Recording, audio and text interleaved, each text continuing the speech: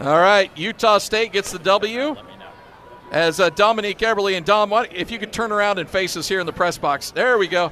Dominik Eberle, one of my favorite dudes on the planet, just knocked in a game winner. How are you, my friend? I'm feeling great. No better feeling than that. Yeah, no better. Hey, so talk us through that field goal.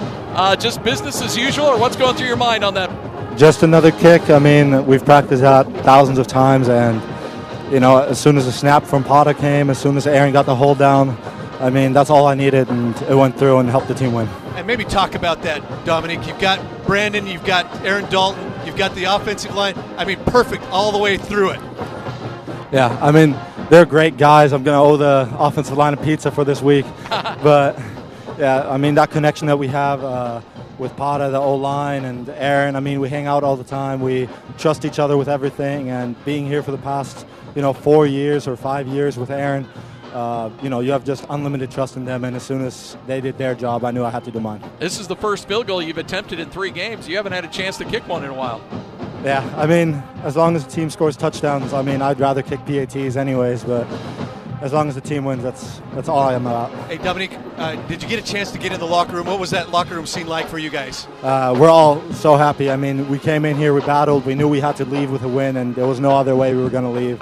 And I'm proud of everybody. I mean, offensively, defensively, special teams, everyone did their part, and that's why we won tonight. I don't know if Doug Hoffman showed you the stat, but nobody had hit a game-winning field goal at Utah State since 1998. That's been a while. I don't know. That's about as old as you are, my friend. Yeah, that's crazy to think about. I mean, back then I didn't even know football existed. So. But it's interesting. This is the first. I mean, you've kicked a ton of field goals here at Utah State, but this is. I'm trying to go back over the last couple of years. This is probably the most pressure that's been on you on a kick, is it not? I mean, it's the only one that truly would have won the game, like with no time left. But I feel like every field goal's the same. You got to go out there and just make it. So, Dominik, now this gets you to 1 game closer to bowl eligibility and 4-1 in conference play. But perhaps take us back even a little bit further. When you guys had it 4th and goal at the 1, and I mean, you got to believe that you're going to go out there. You got the timeout, then you went for it instead. I mean, what's your mindset during that period?